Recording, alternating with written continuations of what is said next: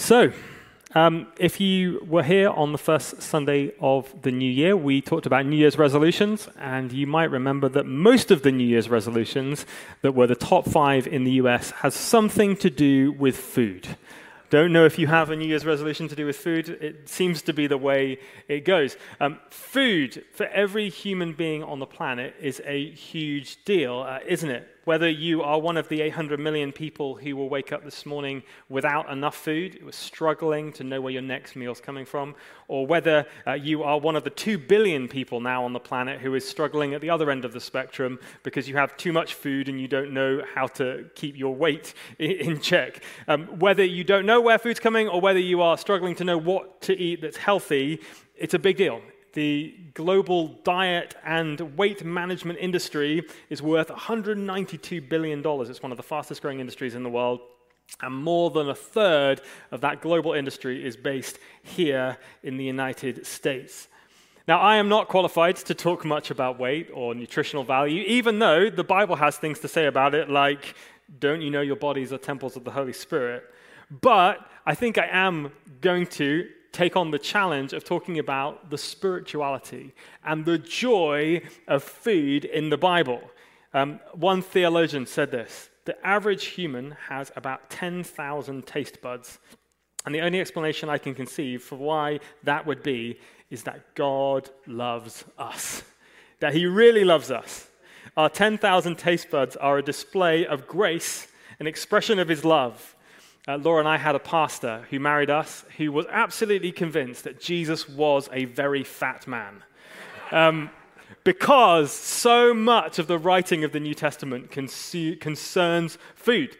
So on our birthday, our second birthday, when we're celebrating, I thought, because it's the next bit of our Luke series together, why not take a Sunday to look at 2 of the practices in the kingdom of God which relate to food? So you up for it? Good. All right, you might not be by the end, but you are now. Okay, let's have our reading, which comes from the video screen, which is in your Bibles if you have it. Luke chapter 5, 27 to 39. Luke 5, 27 to 39.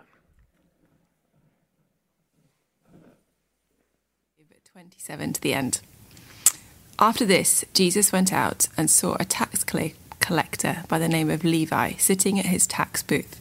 "Follow me," Jesus said to him. And Levi got up, left everything, and followed him. Then Levi held a great banquet for Jesus at his house, and a large crowd of tax collectors and others were eating with them. But the Pharisees and the teachers of the law who belonged to the sect complained to his disciples, "Why do you eat and drink with tax collectors and sinners?" Jesus answered them, "It is not the healthy who need a doctor, but the sick. I have not come to call the righteous, but sinners to repentance." They said to him, "John's disciples often fast and pray.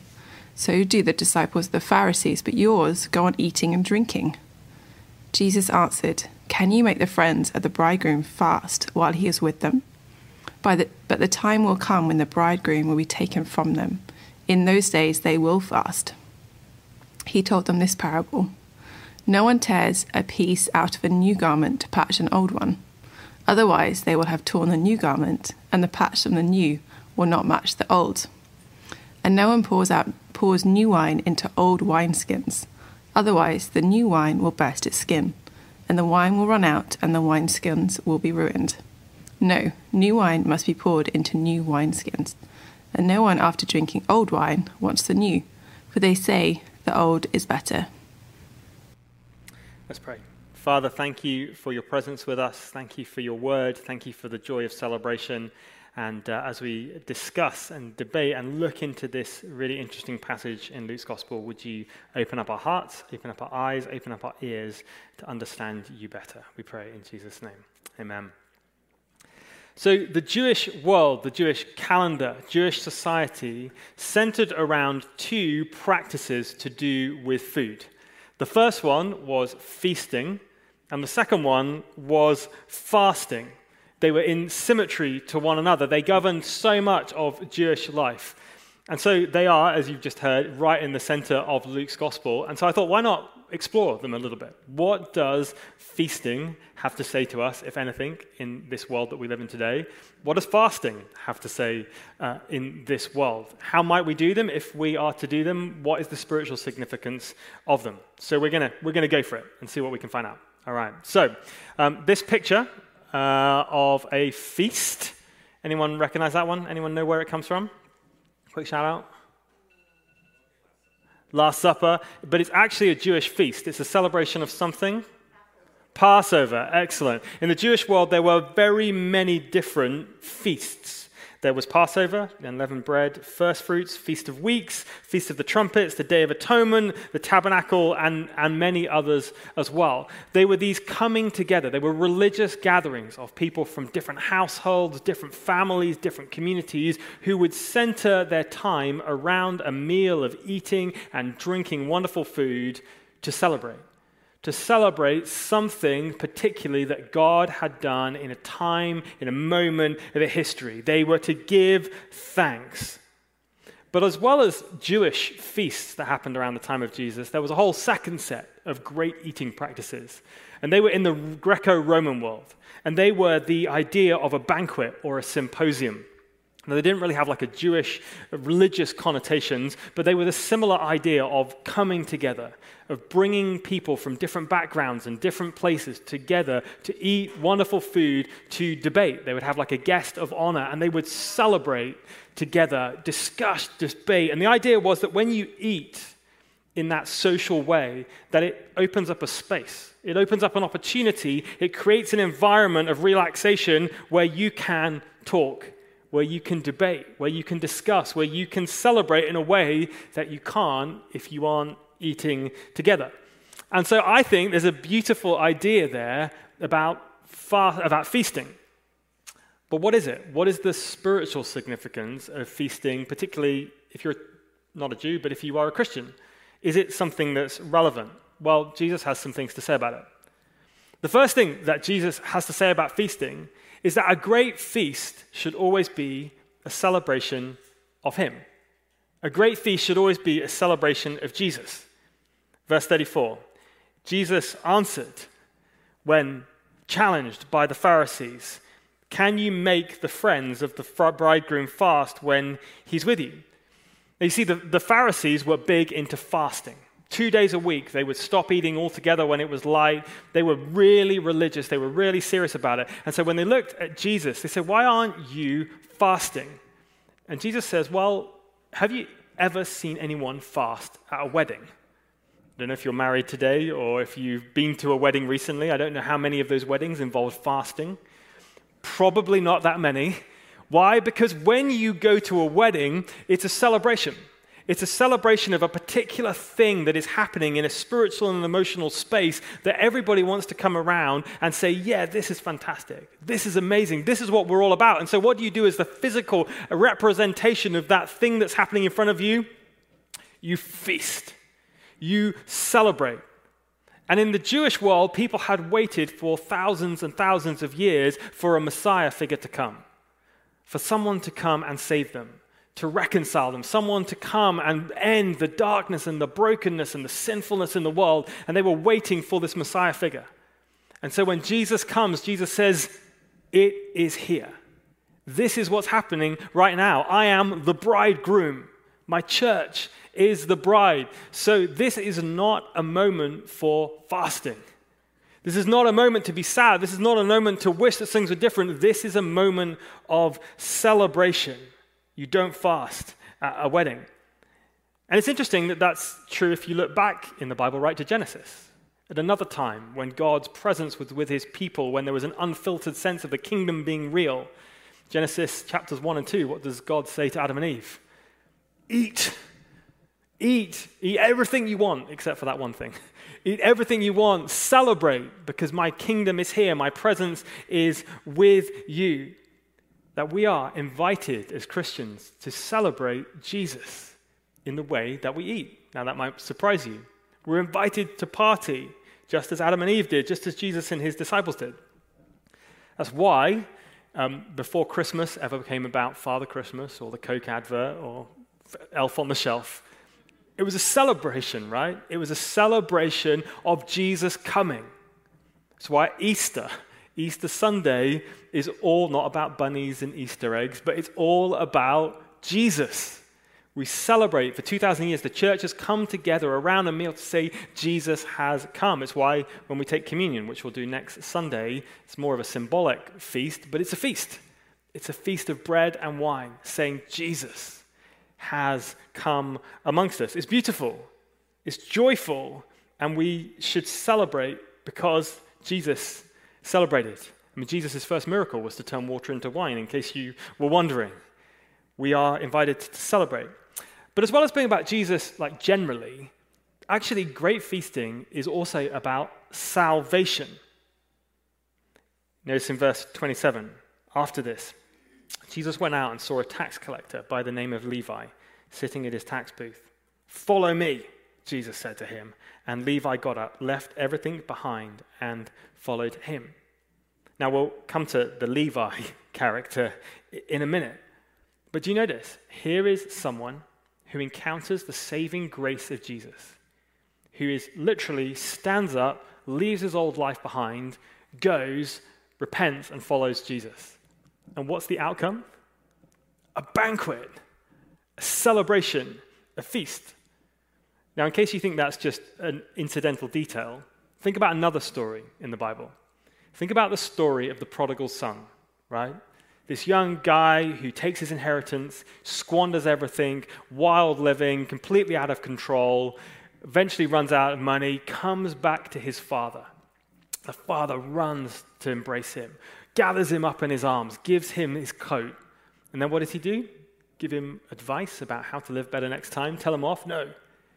They slaughter the fattened calf and they have a banquet. They have a feast. A feast is a celebration of salvation. And in case you're wondering, Jesus also says, when one sinner repents, there will be a party in heaven going on. If you're not a Christian, you want to give your life to Jesus this morning, there will be a party in heaven for you to celebrate. And when you think forward, and maybe you never think forward about heaven, I don't know, but here's one thing you might think more about heaven when you hear what Isaiah has to say about heaven. Isaiah 25, 6 and 9. "On this mountain, the Lord Almighty will prepare a rich feast, food for all peoples, a feast of the rich food for all peoples, a banquet of aged wine, the best of meats and the finest of wines." Just notice, 2 mentions of wine, 1 of meat, nothing of vegetables. Just saying. Revelation 19, hallelujah. "For our Lord God Almighty reigns. Let's rejoice and be glad and give him glory. For the wedding of the Lamb has come."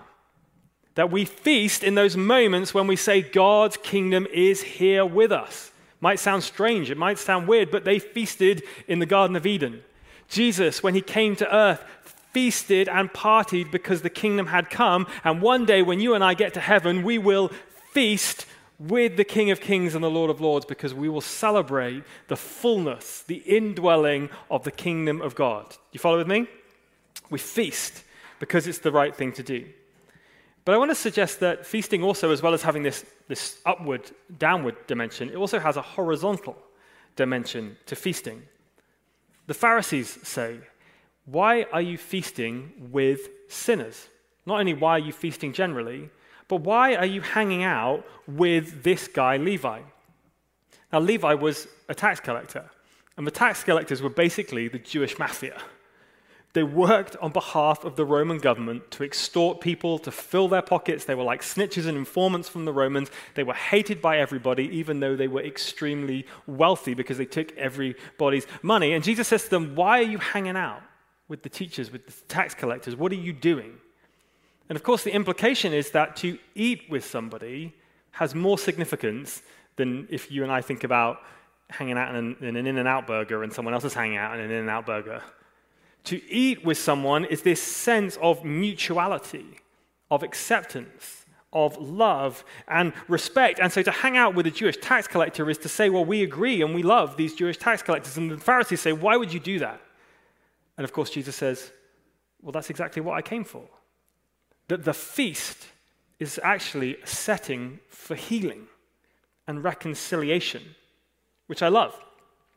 I mean, it's fascinating having a second birthday today, and I know it's crazy doing it in January because of everything that's happened and COVID in the world. But over the last few years, we've all changed about how we live. I think about the meals that I have missed with my family. Think about the celebrations and the banquets that I've not been able to go to. But it's interesting that I think if you think about how our whole society has related to banquets and meals, we've all probably in some way missed out on some of those meals.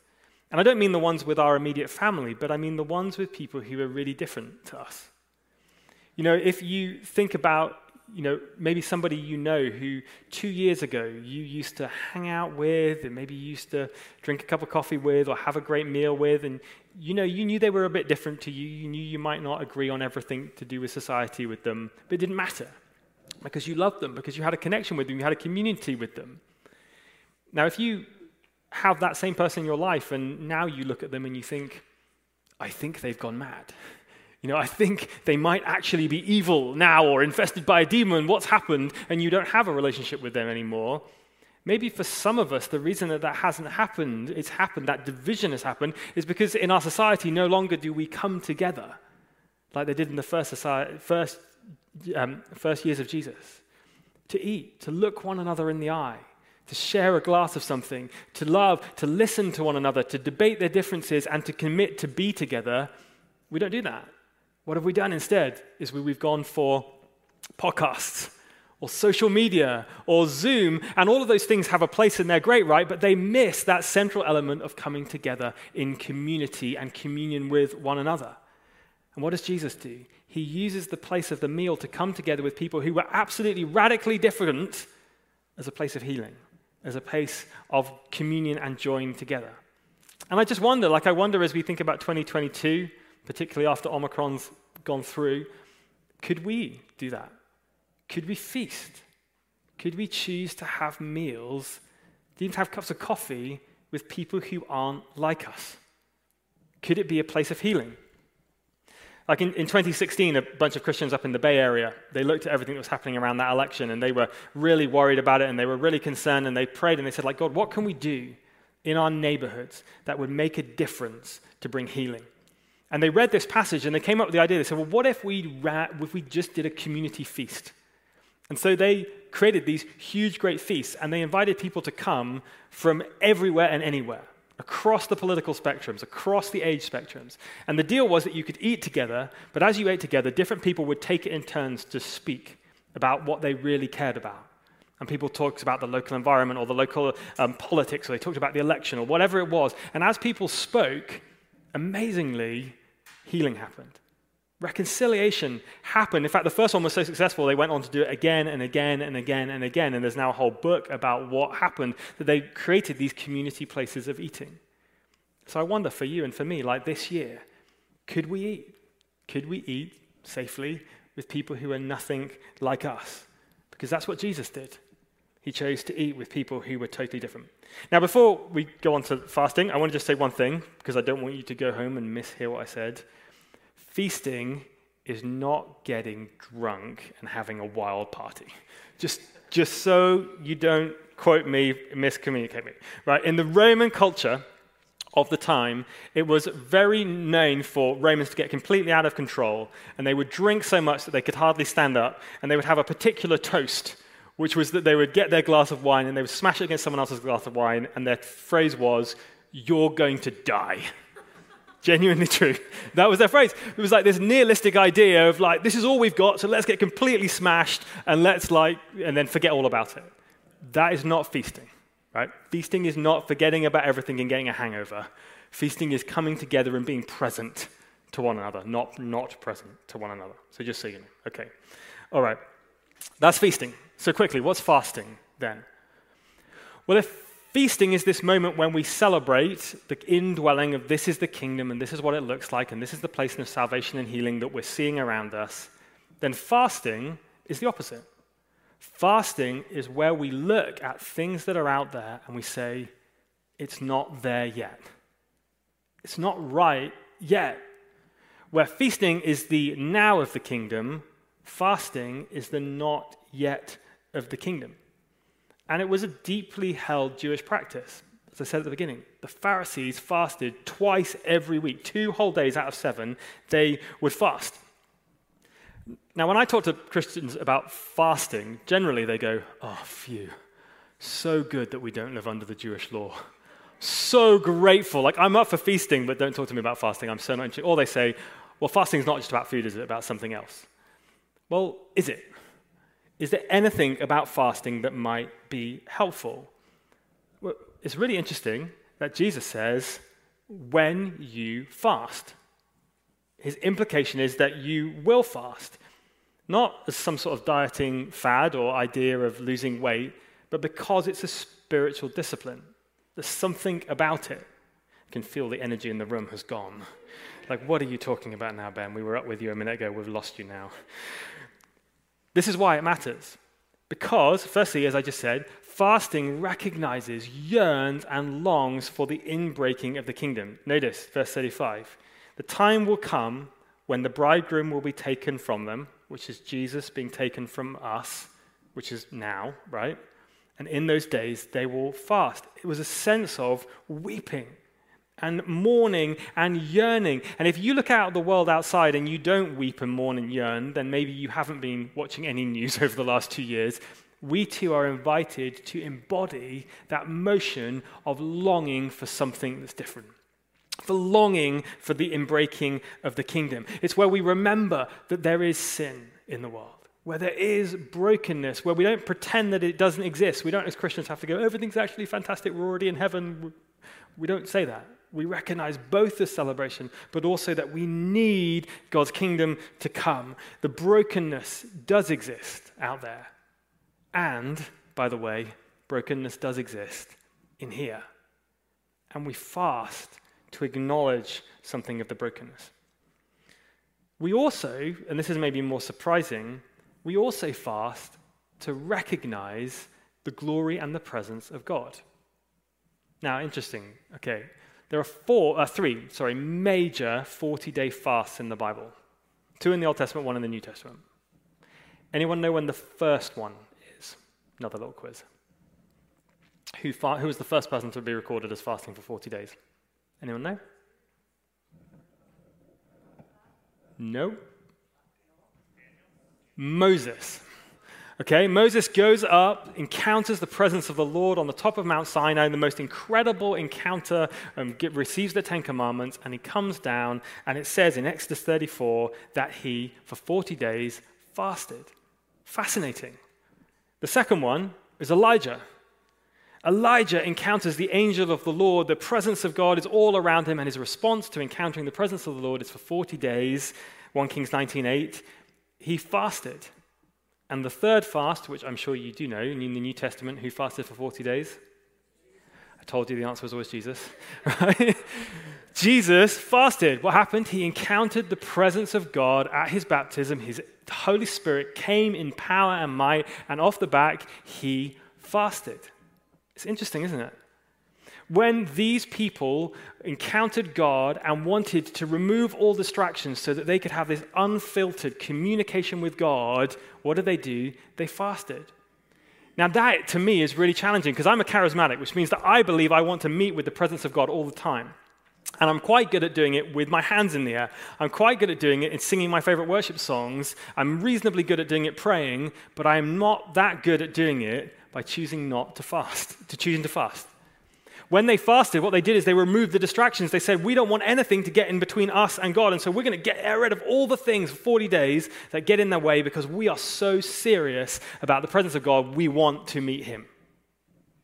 And in case you think that that's just them, when Saul and Barnabas are seeking God for the future of the global church and they don't know what to do in the book of Acts, what do? They fasted. They fast. Acts 13:2.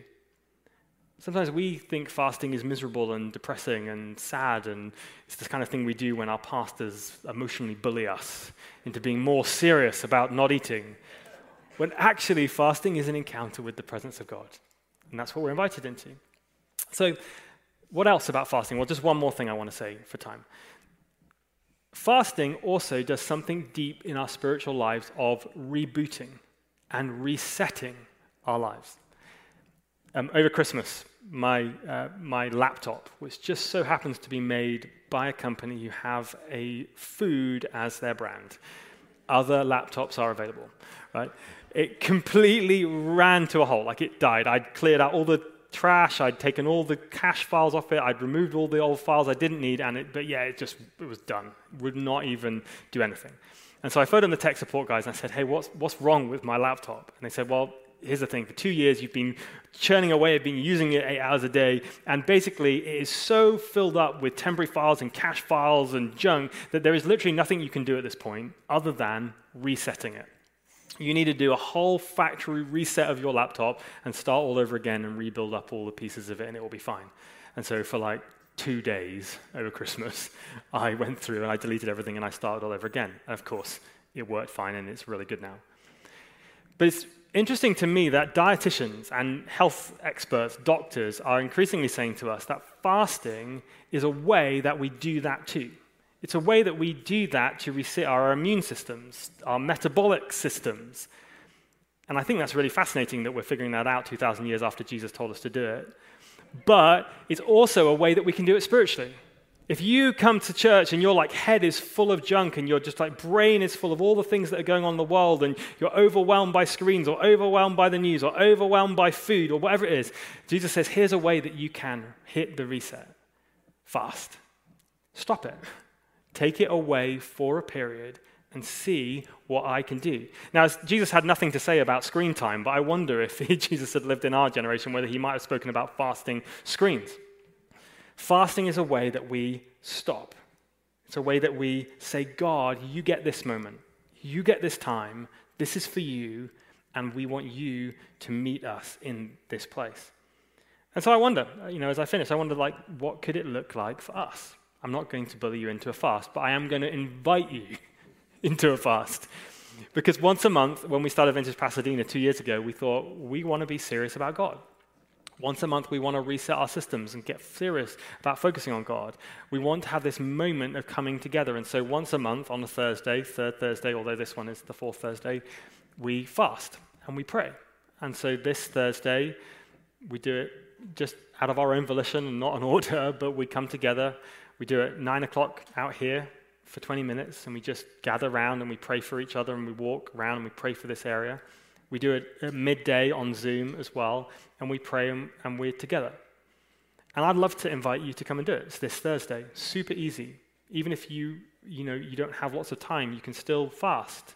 Choose to miss a meal. Choose to put something aside to take God seriously. So just finally then, how do you fast? Well, Jesus says this. Number one, regularly. We do fast. We're invited to. We're told to fast. Not because we have to, because it's a rule, but because it's an invitation. Secondly, we fast in secret and hidden. The Pharisees were so good at standing up in front of everyone and going, I'm so hungry because I'm so spiritual. That is not what fasting is. Fasting is between you and God and not between you and anybody else. And so we can do that. And then thirdly, which I just adding on the end, I just said it a minute ago, fasting can be not just food. We can also fast other things, but we must also consider fasting food. And this is the radical difference of the kingdom of God. This is what we are invited into. It's a whole other picture that Jesus uses of wine and wineskins, but it's the same thing. It's the radical inbreaking of a new way of being that is countercultural, that's different, that completely defies expectations, but it's all about seeing God's kingdom come and his will done in our lives as in heaven. Are you up for it? At least 50%, the first half you're up for. The second half I may not have persuaded you yet. Okay, let's pray.